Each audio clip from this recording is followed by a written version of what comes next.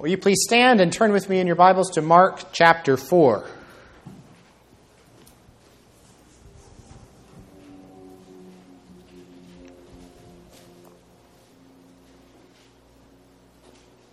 We'll read verses 30 to 41. It would be hard to prove, but it's possible, even arguable, that Psalm 46 may be in the background. At least there's an echo of Psalm 46 in what Jesus is doing in this important event in his earthly ministry. Let's pray. Our Father in heaven, help us now to see Christ in the Scriptures, to hear your word, to believe everything that you teach us in Psalm 46 and other passages, and we ask that you would help us to obey everything that you command us through your word tonight. So we are listening not to the words of men, but to the very word of Christ.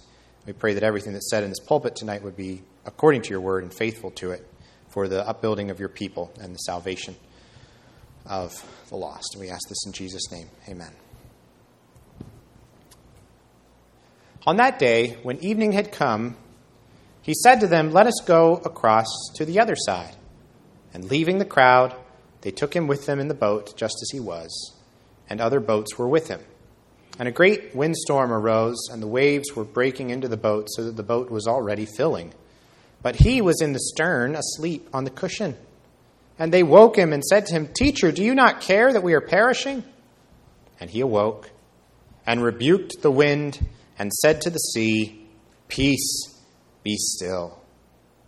And the wind ceased, and there was a great calm. He said to them, "Why are you so afraid? Have you still no faith?" And they were filled with great fear and said to one another, "Who then is this, that even the wind and the sea obey him?" Amen. Psalm 46.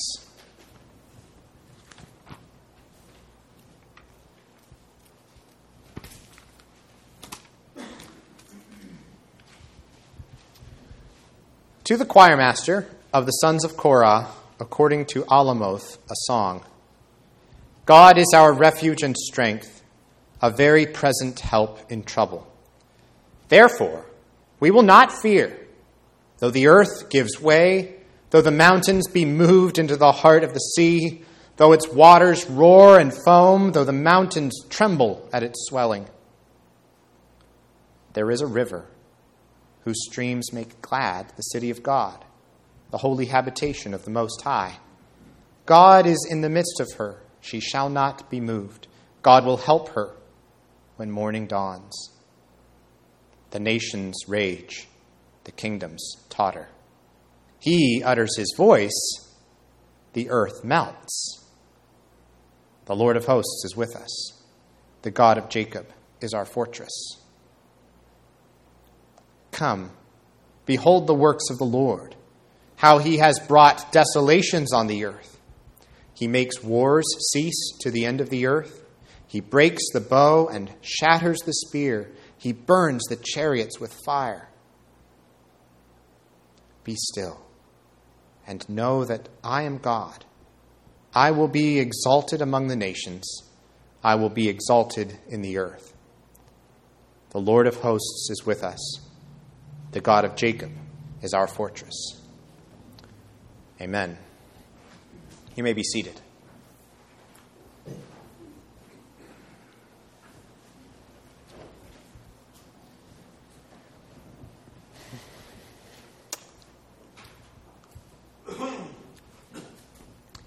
If you go to the Visitors Plaza of the United Nations in New York City, you will see there a bronze sculpture of a .45 caliber revolver where the end of the barrel has been tied in a knot. It's called the Knotted Gun. It's the name of the sculpture. And it's intended there to express the sort of universal hope of mankind for peace. No more fighting, no more killing, no more destruction. Interestingly, the original sculpture was actually created in memory of John Lennon after he was shot and killed in 1980. John Lennon It's famous, of course, for the song Imagine, which also expresses that dream of world peace. The interesting thing, though, is in that song, if you kind of run back a loop in your head, what's the real problem with the world in that song? The real source of conflict and war and violence, according to John Lennon, is, at least in part, religion. It's belief in God and heaven and hell. Remember, imagine there's no heaven. It's easy if you try. No hell below us, above us only sky. And imagine all the people living for today. And that's supposedly, for him, the pathway to peace. Now, Psalm 46 also is a song about peace, in part. But unlike John Lennon's version, this is not merely a dream. It's not merely an empty, sentimental thing to imagine. And this song, importantly, does not just wish away the conflict and the struggle of life in a broken world. It's very honest about it. It's not just kind of wistfully longing for something to be different or pinning its hopes on people to bring about peace on earth, the same people who caused the problems to begin with, to bring about peace on earth just through somehow changing their mindset, and then maybe we can finally get there together. No. Psalm 46 deals very honestly with the present, and it sets before God's people a hope for the future that actually can be trusted, that actually can be relied on, because it is outside themselves.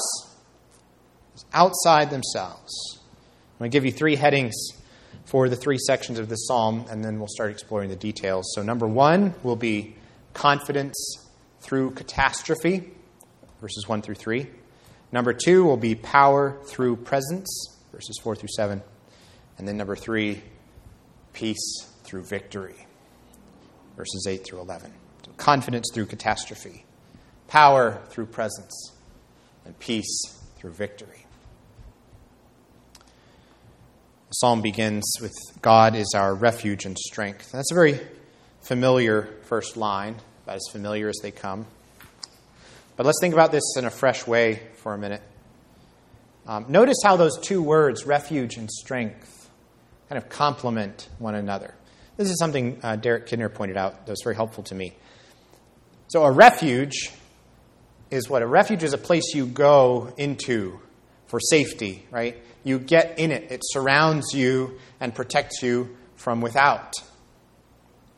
Strength, we tend to think of something within. The power to endure, to bear up under pressure, to push through resistance. So refuge and strength. The refuge on the outside, the strength on the inside, pressing forward. The Lord is both of those things for his people. God is our refuge and our strength. The second half of the verse complements this. Remember how Hebrew poetry rhymes not with sounds, like in English, but with ideas. And so the second line of verse 1 is expanding on the first line. They complement each other. God is our refuge and strength, a very present help in trouble. And that word present is kind of interesting. It doesn't just mean that God happens to be there, kind of like the air in this room. It's just there. That's not what this means. The word present is a form of the Hebrew word for find. One translation says, God is a helper who is always found in times of trouble. In 2 Chronicles 15, a prophet tells the king, if you seek the Lord, he will be found by you. If you seek the Lord, he will be found by you. As Paul tells the people of Athens, he is not far from each one of us. He is there to be found. Not to be unknown, but to be known and embraced, and loved and served, submitted to, and to be a refuge and strength for his people.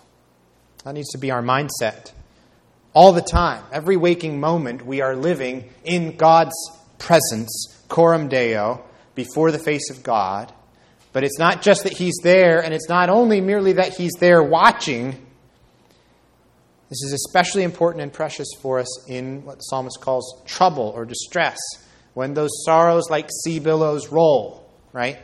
Because then God is very present for us. Then we will find him when we seek him because he is there to help us. He is there to act. He is there to be there for us. You'll find him to be a reliable and trustworthy place of refuge and source of strength. That's what you will find God to be in those times of trouble. Okay, so we could ask, well, if that's true, this nearness of God as our refuge and strength, well, then how should we live? Verse 2 begins with the word therefore, and that means that it's kind of giving us the practical application in verse 2 of the doctrine that's taught in verse 1. Therefore, we will not fear, though the earth gives way, though the mountains be moved into the heart of the sea. And so this is the imagery of this massive catastrophe, this cataclysmic natural disaster, where the places on earth that we think of as the most permanent, just big, huge, impossible to move, they're being moved out of their place. They're being thrown into the sea. Imagine if Mount Everest got uprooted and tossed into the Indian Ocean. What an upheaval that would be for really the whole earth worldwide, ultimately, something that on that scale. We can think back here to creation. On the third day of creation, remember how God separated the dry land from the waters. Right? Now it's as though the images of the world being unmade. The land and the waters sliding back into one another. Everything is coming to pieces. As the poet W.B. Yeats put it, things fall apart. The center cannot hold. Mere anarchy is loosed upon the earth. And the waters are roaring and foaming, and they're causing the mountains to tremble at the swell of the sea. So what's the response of faith in the midst of that chaos and catastrophe? It's not denying that it's there, right? It's not saying, oh, just think more pleasant thoughts. Just tell yourself happier things and don't think those negative things about the world and the mountains being tossed. No, it's in the midst of that chaos and catastrophe. We will not fear. That is the response of faith. And it's not because we're in denial. It's not because we're putting our heads in the sand. And it's also, on the other hand, not because we're just being reckless and acting in spite of the danger in a foolhardy kind of way. No, the reason that we will not fear is that we have a refuge. We have a place of safety and strength in the midst of that chaos, in the midst of what feels like the world falling apart, and perhaps even our own lives coming to pieces around us. You may have seen a pretty famous series of photographs by Jean Guichard of La Jument Lighthouse off the coast of France. There was an unusually fierce storm in 1989 that had whipped up these just massive waves, bigger than usual, that were crashing against this lighthouse. It's very exposed on the far side of an island off the coast of France. And in these photos, you see a particularly massive wave kind of wrapping around the lighthouse as it breaks onto the lighthouse and it's running up the windward side. And then you look more closely. It's a pretty big shot, but then you look more closely and there's this little tiny figure standing in the doorway of the lighthouse, the entrance at the bottom. It's the lighthouse keeper. And there's this great wave about to crash around and you think surely he's going to be swept away. But he wasn't. This is a real person, of course, that took the picture of, and that lighthouse keeper did survive. And why? It was because he had a refuge that could withstand the very worst that the churning waves could muster to throw against that structure, and so that it could remain unmoved amid all of that madness of the sea.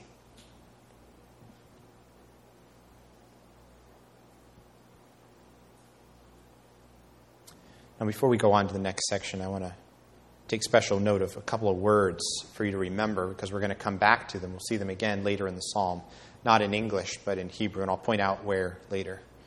There are these verbal connections where the poetry is going to tie together the opening imagery of the sea and the mountains with the description next of the nations and the kingdoms. So from verse 2, remember the word moved, though the mountains be moved. And then in verse 3, remember the word roar, though its waters roar. Okay, so hold that thought. Let's go on to verse 4 now. So in verse 4, the water imagery continues, but now it's in a very different mode, right? Still water, a very different kind of water. There is a river. We've left the raging ocean behind, and now there is a river whose streams make glad the city of God. So these are no longer the waters of chaos and catastrophe. These are now the waters of refreshment. They're life-giving waters. They're still powerful. They're still a force to be reckoned with. I mean, rivers are very powerful things themselves. But this is a river that brings people joy. And most of you have probably heard me go through this because it's something I get kind of excited about. But I'm going to tell you again, just to reflect on how this imagery of a river really runs through, in a sense, the entire Bible, all the way from Genesis to Revelation. It starts in Eden with Genesis chapter 2. Remember how a river flowed out of Eden to water the garden. You think, okay, so there was a river in Eden. Well, you look ahead to Isaiah 41, for example. It's looking towards the last days when the Lord says, I will open rivers on the bare heights and fountains in the midst of the valleys, and I will make the wilderness a pool of water and the dry land springs of water. The wilderness being transformed into an Eden-like place by these rivers opening on the heights. And then you come even more clearly to Ezekiel, where he has this vision of the ideal temple, and out of it is flowing a stream of water. And gradually, as it moves farther and farther from the temple, it becomes first ankle deep, and then it becomes knee deep, and then it becomes waist deep, and then deep enough to swim in. And the angels tell him that this river, when it comes to the sea, it's going to make the waters of the sea fresh. And it says, everything will live where the river goes. Isn't that beautiful? Everything will live where the river goes. And on its banks, it says, will grow trees bearing fruit for food and leaves for healing. So then, you fast forward all the way to the end of the Bible, to Revelation, where John says, the angel showed me the river of the water of life, bright as crystal, flowing from the throne of God and of the Lamb through the middle of the street of the city, of the new Jerusalem, representing the new heavens and the new earth in the last day. And this river has the tree of life growing on either side, John says, again, echoing Ezekiel. It says the leaves of the tree were for the healing of the nations. Okay, so you can see this, all the way Genesis to Revelation, there's this kind of the same river running through the whole Bible. But actually, I skipped all the way to Revelation. That's actually not the first place in the New Testament that the river comes up. In John 7, I saved the best perhaps for last. In John 7, Jesus stands up and cries out to the crowds on that day, if anyone thirsts, let him come where? To drink. Let him come to me and drink. And if you do that, whoever believes in me, as the Scripture has said, what's going to happen? Out of his heart will flow rivers of living water. There is a river whose streams make glad the city of God. I'm thinking again of Ezekiel. It's the same river now as it was then. It's just deeper and wider than ever before because it's been flowing for longer. It's more fully revealed to us now in Christ and through the Holy Spirit as that river is now welling up to eternal life in our hearts as Christ has caused it to spring forth. This river that makes glad the city of God. Verse 5 goes on, God is in the midst of her, she shall not be moved. And God will help her when morning dawns. In other words, you could ask, where does Israel's security and strength come from? And the answer is it comes from having God with them. And this is why the second point is called power through presence. And we could think about the alternative. So God's power is not a thing, like a substance that he sends to us by heavenly UPS, and we get this box and we open it up and we drink this potion that God has sent to us, and now we have power from God. No, when the Bible talks about the power that we have from God, it's the power is God himself, who is with us, who is among us, who is within us, indwelling us through his Spirit. God, in other words, will not merely send us help from a distance, but he will help us in person, right there with us. Of course, that's proven in a special way through the incarnation. God actually entering into this creation by taking on a human nature. And it's also proven even further, isn't it? At Pentecost, Jesus says, "Lo, I am with you always, even to the end of the age." And how is he with us? Well, he's with us by his Spirit, as he has sent his Spirit to live in the church, to dwell among us forever. Power through the presence of God, not merely as something we get from God. That power through presence is considered from another angle in the next couple of verses. And again, I'd like you to look carefully at the parallelism here. Remember, Hebrew poetry rhymes ideas, and sometimes does that through comparison. So line 1 is like line 2. Sometimes there's an escalation, sort of line 1 and even more line 2. Other times, the rhyming ideas, though, form a contrast. They're being contrasted with one another. Line 1, yes, but line 2. I think there's something like that going on here in verse 6 when it says, "The nations rage and the kingdoms totter." I told you earlier to remember those two words from verses 2 and 3, moved and roar. So those two English words don't appear here, but the same Hebrew words appear in verse 6. So the waters roar, the nations roar. And so when it says the nations rage, it's the same as the word for roar. The nations actually are roaring like the waters in verse 4. And then similarly, when it says the mountains are moved into the heart of the sea, in verse 6, it's the kingdoms that are moved. The word for moved and the word for totter, again, are the same Hebrew word. And so the kingdoms are tottering like those mountains tottering and falling into the heart of the sea.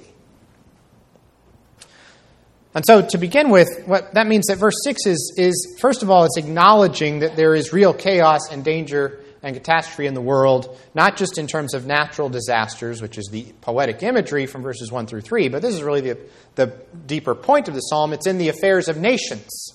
What people do can cause it to feel like the world is coming to pieces and falling apart. The geopolitical world in particular is a very turbulent place, and we can feel that instability. We can, in fact, be gripped by fear and anxiety and anger about all of the world events that we see playing out around us. And that fear is not completely unfounded. It's the mountains being tottering and being cast into the heart of the sea. It's the nations raging, roaring, and causing these great upheavals around the world. That's real. But what gives perspective here is the second line. It says, yes, when the nations rage, it can make the kingdoms totter. Sure. Huge global forces, amazing power. But compare what happens when the Lord utters his voice. The nations rage, the kingdoms totter. He utters his voice, and the earth melts. The power of God, of God's voice, completely outstrips any power that's to be found within the world. And not just by a little bit. It's by infinite orders of magnitude. The one who made the world has the power to unmake it by the same world that put it together. He upholds the universe by the word of his power, Hebrews 1. And that means that he can upend the universe by the word of his power if he chooses to do so. And you might think, well, wow, that's kind of a terrifying thought. But how does verse 7 apply it? saying, that's our God. That's the Lord of hosts who is with us. The God of Jacob who is our fortress. He's a mighty fortress, a bulwark, never failing. He's our helper who, amid all that flood of mortal ills, is prevailing. And yes, sure, our ancient foe still seeks to work us well. And yes, sure, his craft and power are great, and he is armed with cruel hate. On earth is not his equal. And yes, it's true, if we in our own strength were to confide, all of our striving that we could muster would be losing. But it's not. We're not losing. Why? Because the Lord of hosts is with us. Lord Sabaoth, his name. Lord Sabaoth means Lord of hosts. So when you sing A Mighty Fortress, remember, Lord Sabaoth, that's Lord of hosts. Lord of armies, the heavenly armies, the angels and the armies of his people. From age to age the same. And he will win the battle. It cannot end any other way. Because that's who he is. That's what he does.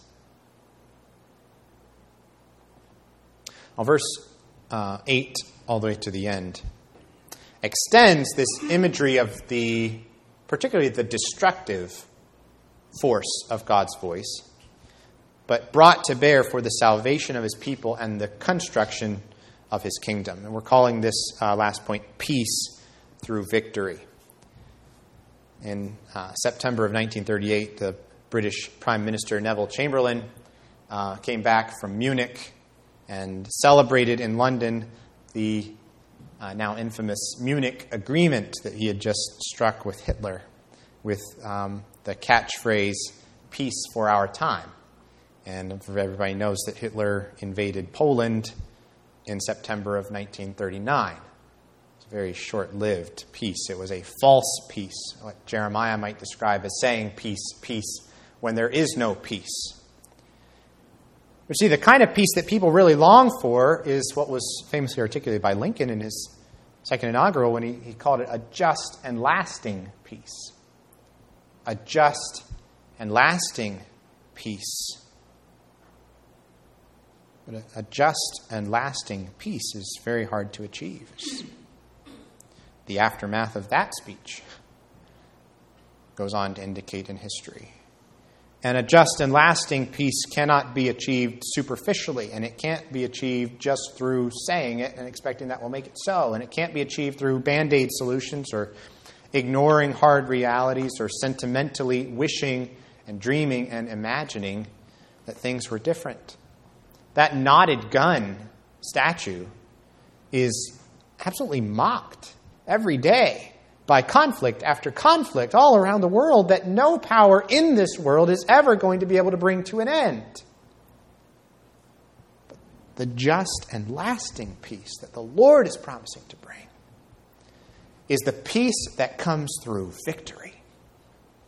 A peace that comes through his victory, the victory of good over evil, of life over death, of holiness over corruption, of grace over sin, and of the Lord Jesus Christ over all of his enemies once and for all in the second coming. And that is good news for the people of God.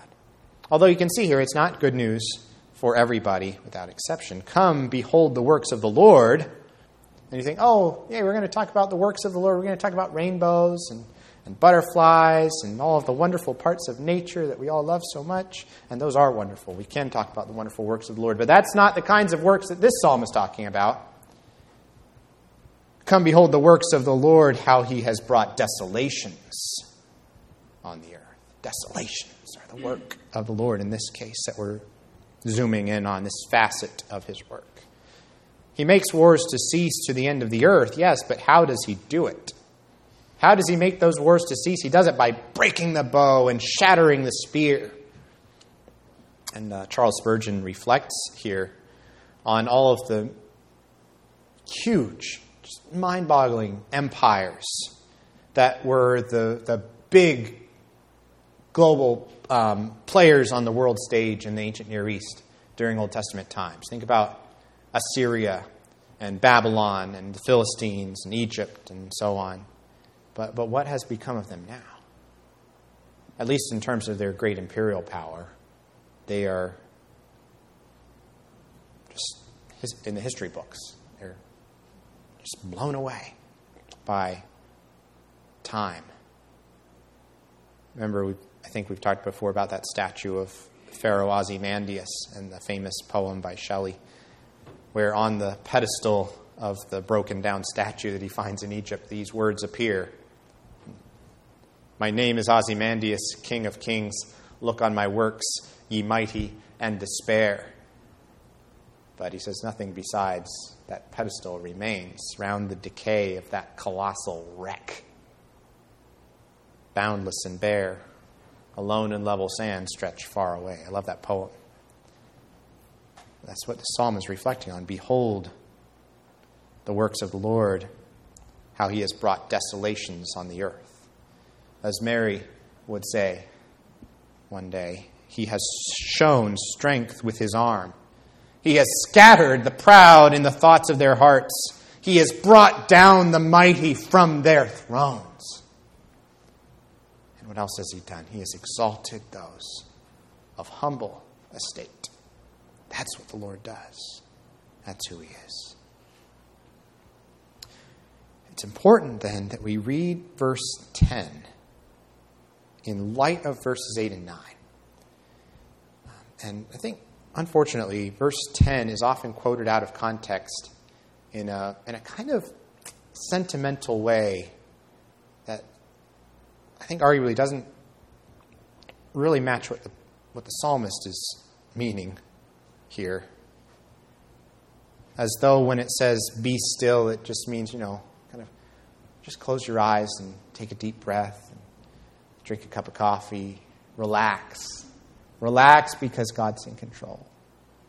And there obviously there's something to that. There's something to letting go of our gripping fears and being anxious for nothing, but in everything by prayer and supplication, letting our requests be made known to God. And there is something about resting in God. And in fact, that would be an appropriate application in the long run of what's being said here. But when this says, be still and know that I am God, that's not the kind of stillness that it's talking about. Verse 10 is talking about a stillness that comes from a proper view of the majesty of God and his overwhelming power that brings about the desolations of nations, breaking and shattering and burning their weapons and stopping us in our tracks. As the stillness of Job when he says, I abhor myself and I repent in dust and ashes. He's going to put his hand over his mouth. Be silent before the God who brings desolations. It's much more along the lines, as one writer points out, of Jesus looking out upon the churning sea from the boat that he was in, being swept by the wind, and uttering his voice, his sovereign, almighty, majestic voice, the voice that upholds the earth and can melt the earth, either one. And he says, peace, be still, to the wind and the waves. And the winds and the waves are still at the voice of Jesus. Be still and know that I am God, the Lord is saying. God's enemies must be still when they hear that voice, and God's people must be still when we really come to terms with who he is. What has been described often as the godness of God. That he is God and we are not. There's that fundamental difference. Jonathan Edwards reflects on this. He says, this teaches us that we must be still as to words, not speaking against, for example, God's providence in our lives, not trying to justify ourselves, not speaking arrogantly.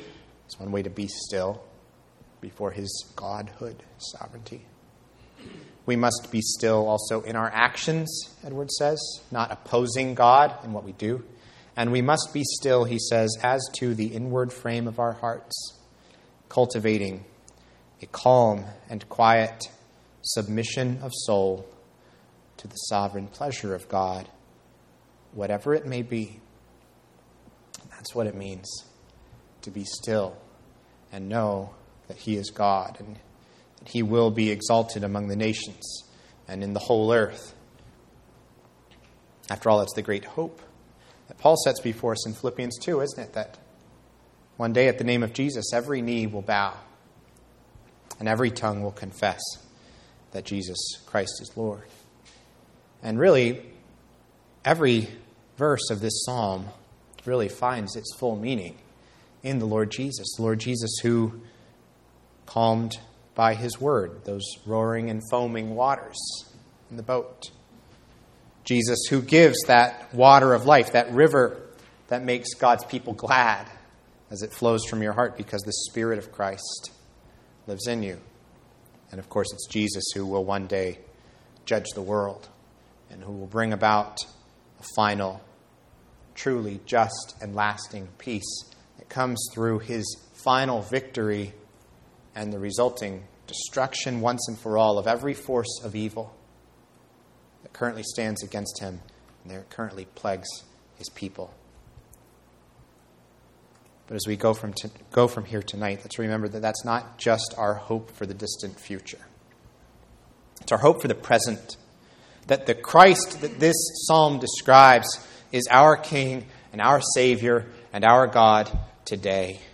And so when you feel that things are falling apart, that the world is coming to pieces, that your world is coming to pieces and being unmade as your life is in upheaval and you cannot find your footing, and you feel like you're going to be swept off to who knows where, this is where you go to find refuge and strength. A very present help in trouble. You will find that refuge and strength because, why? Because the Lord of hosts is with us. The God of Jacob is our fortress. Amen. Let's pray. Our great God, You are our refuge and our strength. As we turn to You tonight, we trust that we will find You. And our God, when the earth feels like it's giving way and the mountains feel like they're being moved into the heart of the sea as the nations rage and the kingdoms are tottering, we ask that You would strengthen our faith to see clearly that what Your word says is true, that You are with us, that You are our fortress. Lord, make us glad with the river of the waters of life that come through Christ by Your Spirit. And fill our hearts with that hope and confidence of the final victory of the Lord Jesus when He comes again. We ask all these things in His name. Amen.